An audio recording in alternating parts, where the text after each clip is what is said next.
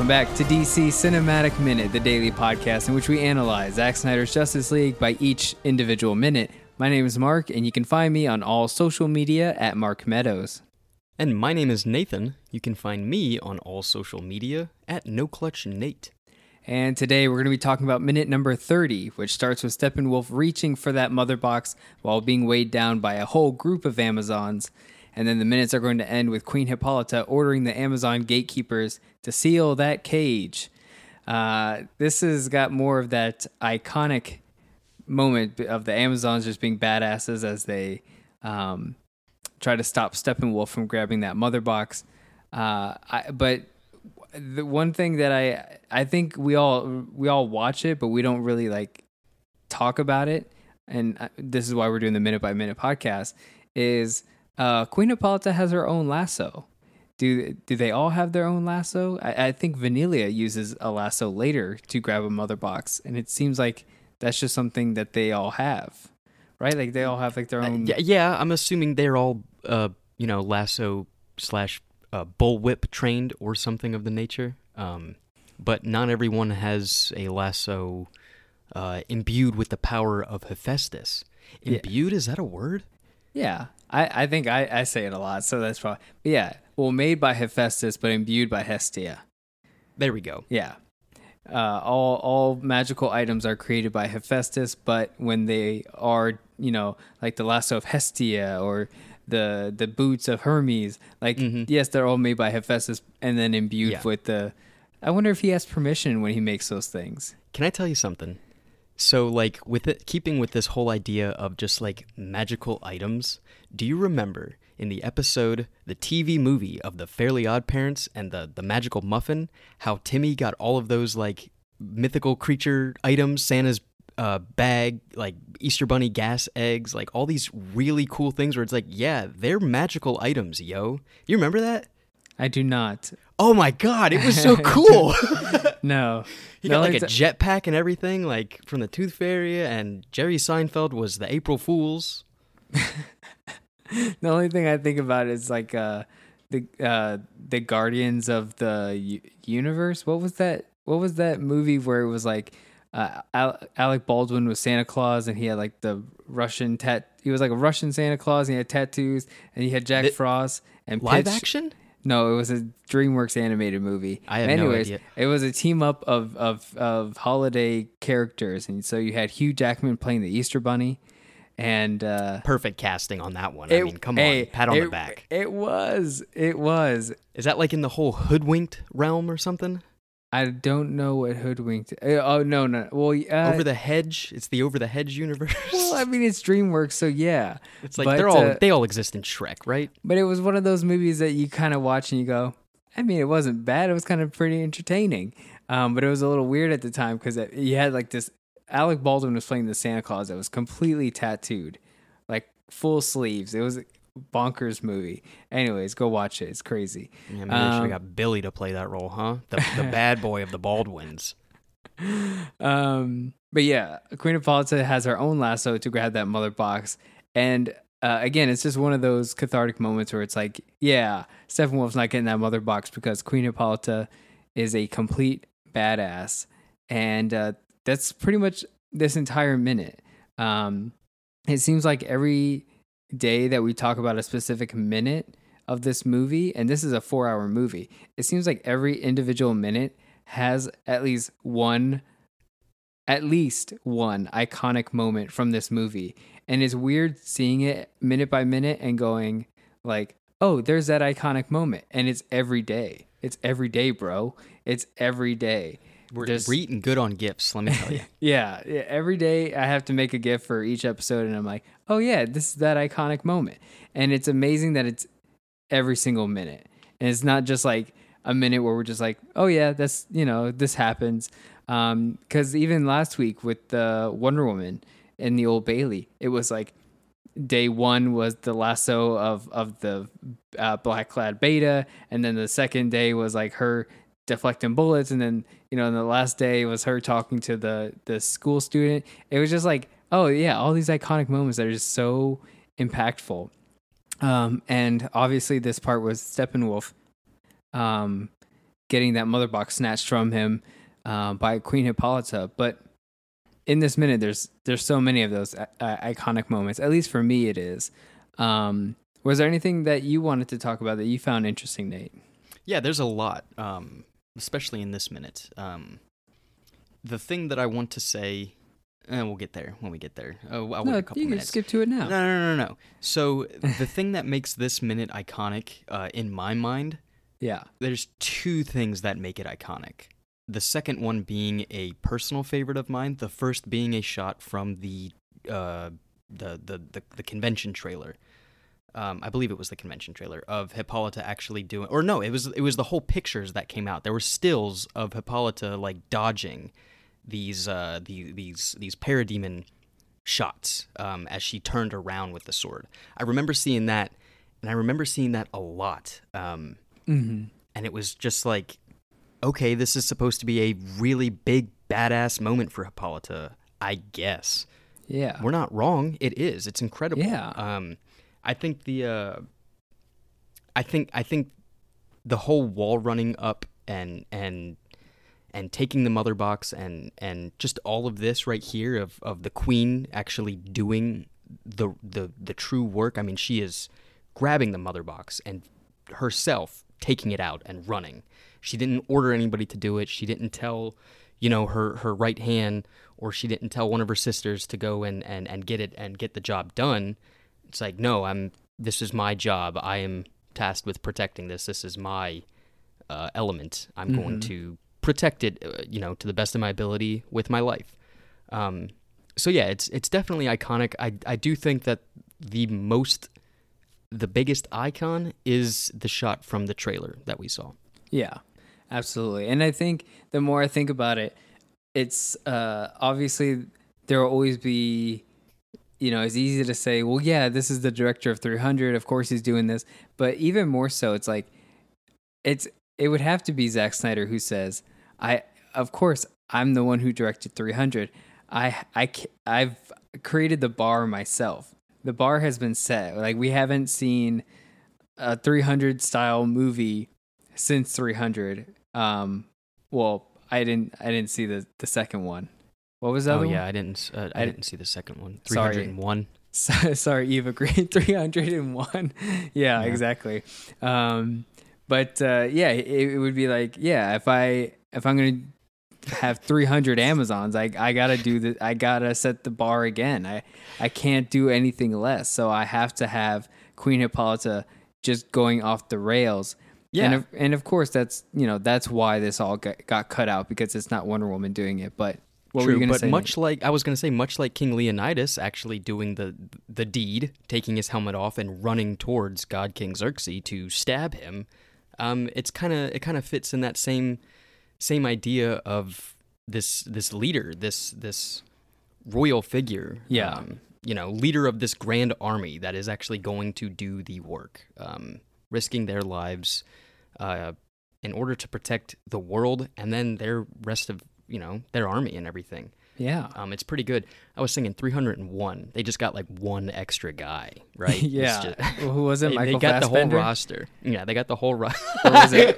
Or was it Faramir from... I think it was Faramir. He was the one telling... He was like, well, we got everybody back, but then we got the one other guy. Yeah, the one who came back. So now it's 301. Yeah, so we're good. But it does... Yeah, Queen Hippolyta has to be like that grand Jedi master who's like, nah, I'm here, so you got to deal with me. Like, she's a pretty big deal. It's not like most royalty, and that's what made the Spartans so great, is that their king, their leader, would be on the battlefield first and foremost, like, lead by example. It's not like any other king or queen who's like, please defend me as I try to escape. She didn't want to. She didn't want to leave. It was by the request of Epione that, please, they told you to steal the cage, you must do it. And then she's just like, you know what, you're right, I have to do it. But before we get to Epione, the one thing that I thought was interesting was when Queen Hippolyta does take that mother box from Steppenwolf, he looks directly at her, he's very angry, but then he grabs one of the Amazons' like head And for like the very first time I saw this, I was like, oh, okay, he's going to crush this poor girl's head.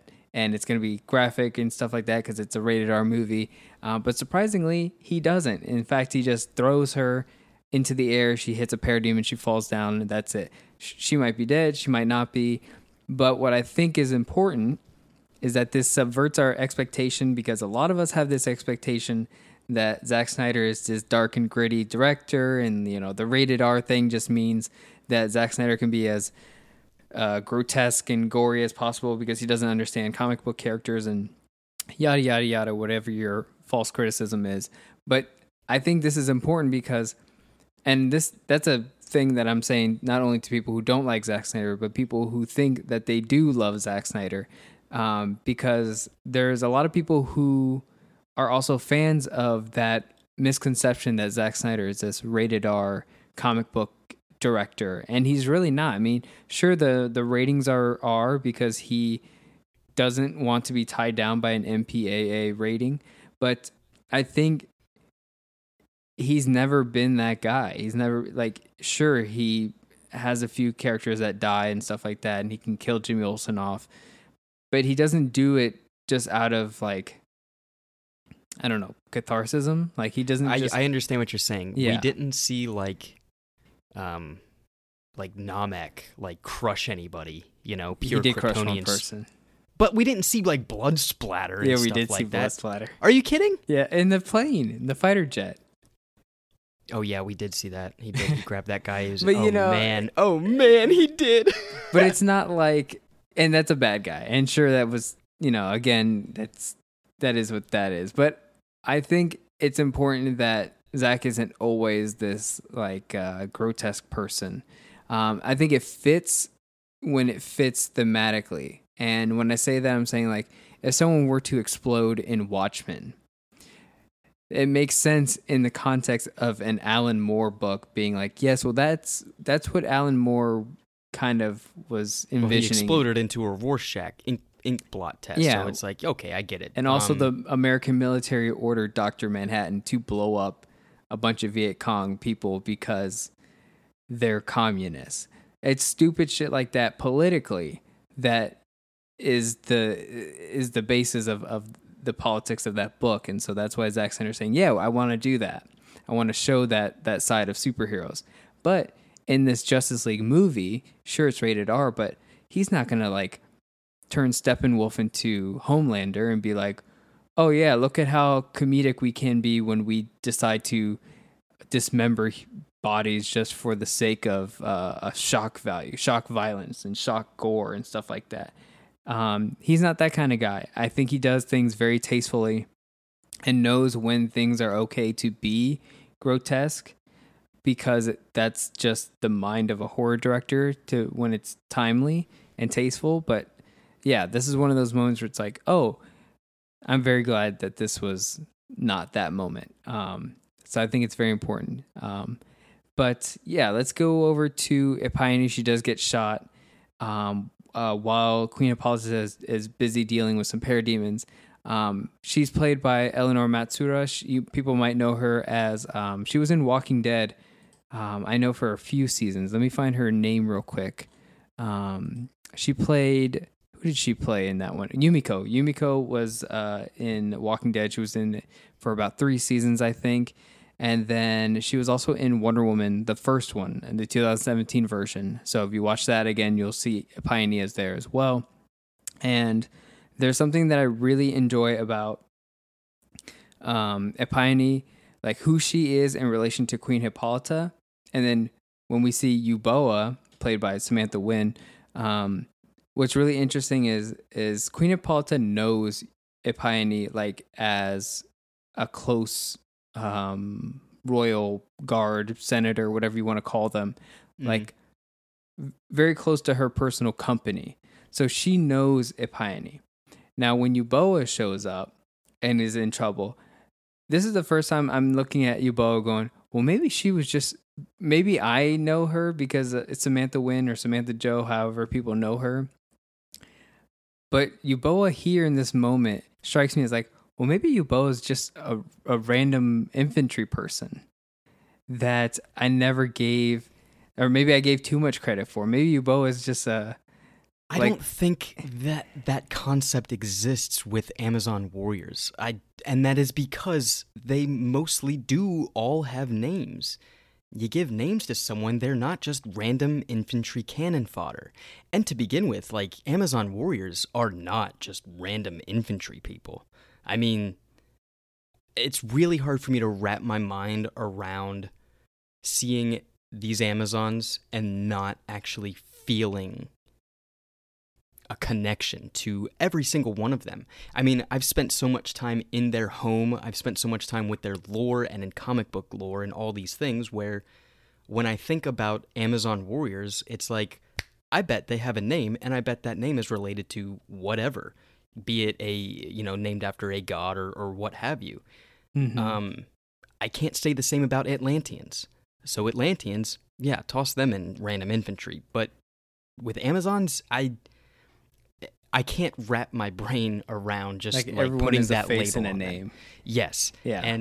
And there's moments where Hippolyta does call people by name, and she does actually look like a caring leader, where in my mind, like, that, it doesn't exist to her. She knows everybody. She has to. They're all her daughters. They're all her sisters. Like, it's just...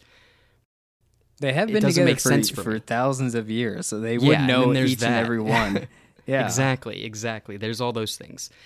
I never got that feeling of random warrior when we were looking at Euboea, both in 2017 and in this one. I mean, even in 2017, she had the fantastic whole horse ride thing, which you still get to see. But even in that moment, seeing that movie, I was like, oh, she's totally... I wonder if she has a name. I wonder who that is. Yeah. You know? That to me, I was always like, oh, I know who she is because I know who Samantha Joe is or Samantha Wynn is. So I'm always like, oh, that's Euboea. I know of her now and stuff like that. And, oh, by the way, she has a lasso as well. I noticed when she was being helped. Yeah, she uses it. She grabs the other one. Vanilla uses it. Yeah. Vanilla uses her lasso. I know that. Mm-hmm. But yeah, Euboea, played by, when we say Samantha Joe, because most people know her as Samantha Joe. I think she recently got married, so her surname changed, I believe, unless she just changed her name recently. But she was always the stunt double for a lot of Zack Snyder films, including Man of Steel and Sucker Punch. And that's in Man of Steel, that's where she played Carvex, where we talked about her a lot in Man of Steel. And because she was the stunt double for Anya Trow, so she also had to wear like that actual physical Krypton, the real armor. Yeah, Kryptonian armor. And then she was also in Steel, Steam, and Iron. I think that movie was called. It was like this old Snow, Steam, Iron. That's what it was called. Which was like a short film, I believe, in between Dawn of Justice and Justice League, or the iPhone. Yeah, film? Zack Snyder filmed. Nice. He filmed like this whole short film just on iPhone, and it stars her in it as the main protagonist, and it was called Snow, Steam, Iron. It's actually really cool. I definitely recommend people check it out. I'm pretty sure you can just find it on YouTube. But now she's playing a prominent character in Zack Snyder's Army of the Dead, which is Chambers. This is her character's name, and so for the first time ever, she's going to be like one of the main cast members, which is going to be really cool to see. And that's kind of why I love Zack Snyder being able to shoot the movies that he shoots and really not caring about what he can and can't do. He just wants to go out there and film all these cool different stories that he wants to tell. And his cast and crew, for most of it, is just his own friends and family that he works with all the time. So it's very easy for him to be like, yeah, I already have a cast and crew. It's the same cast and crew I've been working with. So that's why... Hire your friends, baby. Yeah. Samantha is playing Chambers, and then Richard Cetron is playing Zeus. I think that character's name is in Army of the Dead. So just really cool stuff. And hey, if you got Dave Bautista in your movie, even better. It's just amazing that Zack Snyder's just able to be like, yeah, I'm shooting a movie, and come on, everybody, let's go shoot this movie together. And I really love that energy. I think that's fantastic. I agree. But yeah, this parademon that attacks Euboea, again, these parademons are no joke. They don't miss. For lack of a better term, they do not miss. And one thing that I thought was cool is the parademon that is attacking Euboa was going after Queen Hippolyta when she orders for them to start getting the hammers ready. That you can see this parademon starting like coming after her, but then you see Euboa's silhouette like fighting the parademon. So it's almost like Euboa like is saving Queen Hippolyta in that moment while she's giving out orders and stuff because they're trying to get this mother box from her. And even when Queen Hippolyta finally agrees to Hippione that she will leave and seal the cage, as soon as she takes off, there's like a parademon blaster bolt that hits like right where she was. Mm-hmm. And it's like, if she would have stayed any longer, she would have gotten like seriously injured or killed. And it's just one of those things where it creates a sense of urgency in the scene. And I just really love it. I think it's really cool. It really does. This parademon that I'm noticing doesn't have wings. Yeah, it doesn't have wings. I wonder if that was just like a... I wonder we if can't animate the wings. That's too big. Like it's just you're blocking everything. I don't know. I don't know how that type of blocking works. And hey, maybe this parademon just doesn't have wings. Maybe he's just a non-flying parademon. Maybe they have different types. I know there are different types in the nightmare sequence. You have but that's a different question, and we got to save that honestly because I've had that question for weeks now. Like, are there different parademons? No, I know that there are different parademons. It's just the difference in who is being transformed into a parademon or what is being transformed into a parademon. Like, why are the nightmare parademons all more insect-like? Are those humans? Is that an earth parademon? Or is that from another planet? I don't know. So it's similar to like a xenomorph having different anatomy based on who it incubates, or that's a really cool concept. Who it becomes a host of. Into that whole series. Yeah, that was really cool. Hey, go watch Covenant. Pretty cool movie. I really like. So the reason that Queen Hippolyta like does that whole wall run flip thing to kill that parademon is because that parademon like was posted on that wall. So like, was he like blocking her in a sense? Like, if you run past me, I'm going to shoot you. He just had that position the whole time. And so I think she was like, I have to get this man down from here. Because like in the position he's in, he could have easily killed Hippione. Now I know Hippione gets shot by another parademon, and that's just how dangerous the situation is. There's just blaster fire coming from everywhere. But she's like, I need to run up this wall and get this parademon down from here. And because a lot of these parademons don't have wings. Yeah, that's what I was bringing up because I was looking at this parademon not have wings, unless the wings are the armor now. Like it's folded down and it looks like a back plate now. I know. Let's roll with that because that's probably the explanation. Like maybe it has like armored wings because when you look at it, you're like, oh no, that's not wings, that's armor. And then you'd be like, wait, maybe they are wings and they're just consolidated in some weird way. Knowing Zack Snyder and his love for armor and all that stuff, I would probably put money on that those are still wings. They're just folded down and put away. Yeah, and it has become armor. That's a cool concept, yeah. But yeah, I think it's a really cool strategy because she has to run up that wall, and because she does, then it's like, oh well, I'm out of position. I have to drop down now, and then she's like, checkmate, I got you. I just drop down now and just stab you. It's such a good choreography, and it's pretty good. Do you think you could run up a wall? If it's cracked like that, yeah, I think that's like. Is she putting her foot in the crevice and? Yeah. Oh yeah, she totally is. She's using it as steps, and I think that's great because she has the Amazon like those boots. I think those boots are probably like designed to help like almost like bouldering shoes where it's like you're able to just like, or rock climbing shoes, you're just able to like get your footing into those crevices and then like propel yourself up enough to just like, I mean, she doesn't have to run up the wall that much. She just has to drop back down and stab this parademon. So yeah, it's just really cool stuff. Still holding the sword backwards. So did she do it? Even like here, she's constantly has that sword backwards, which is a really cool fighting style. I don't know why they went with that. I'm curious to know. Someone had to do it. Like someone had to mention it. Be like, she should hold the sword backwards. It's a defensive situation. I think it really is, or like a way of better movement. And maybe it's a royal thing. Maybe it's because she's the queen. She is fighting like that. She fights different than the other ones, and I don't know. She's better. Yeah. I'm also looking at Paini's bow that she's using because I really do like the design of that one as well. Mm-hmm. It looks really cool. A lot of wind in this building as well. It's a whole wind tunnel with a bunch of parademons flying around in it. A bunch of blaster fire. Mm-hmm. But yeah, the shot that Paini gets, I love drama shots like these where it's like this warrior has to like take this hit and still be able to like react to it. It has a that casualty of war type shot where she just looks at like, yeah, I've been shot like straight through the heart, like this sucks, like, but she still has like that courage to keep going and that strength. There's something I really love about that. It's really cool. There's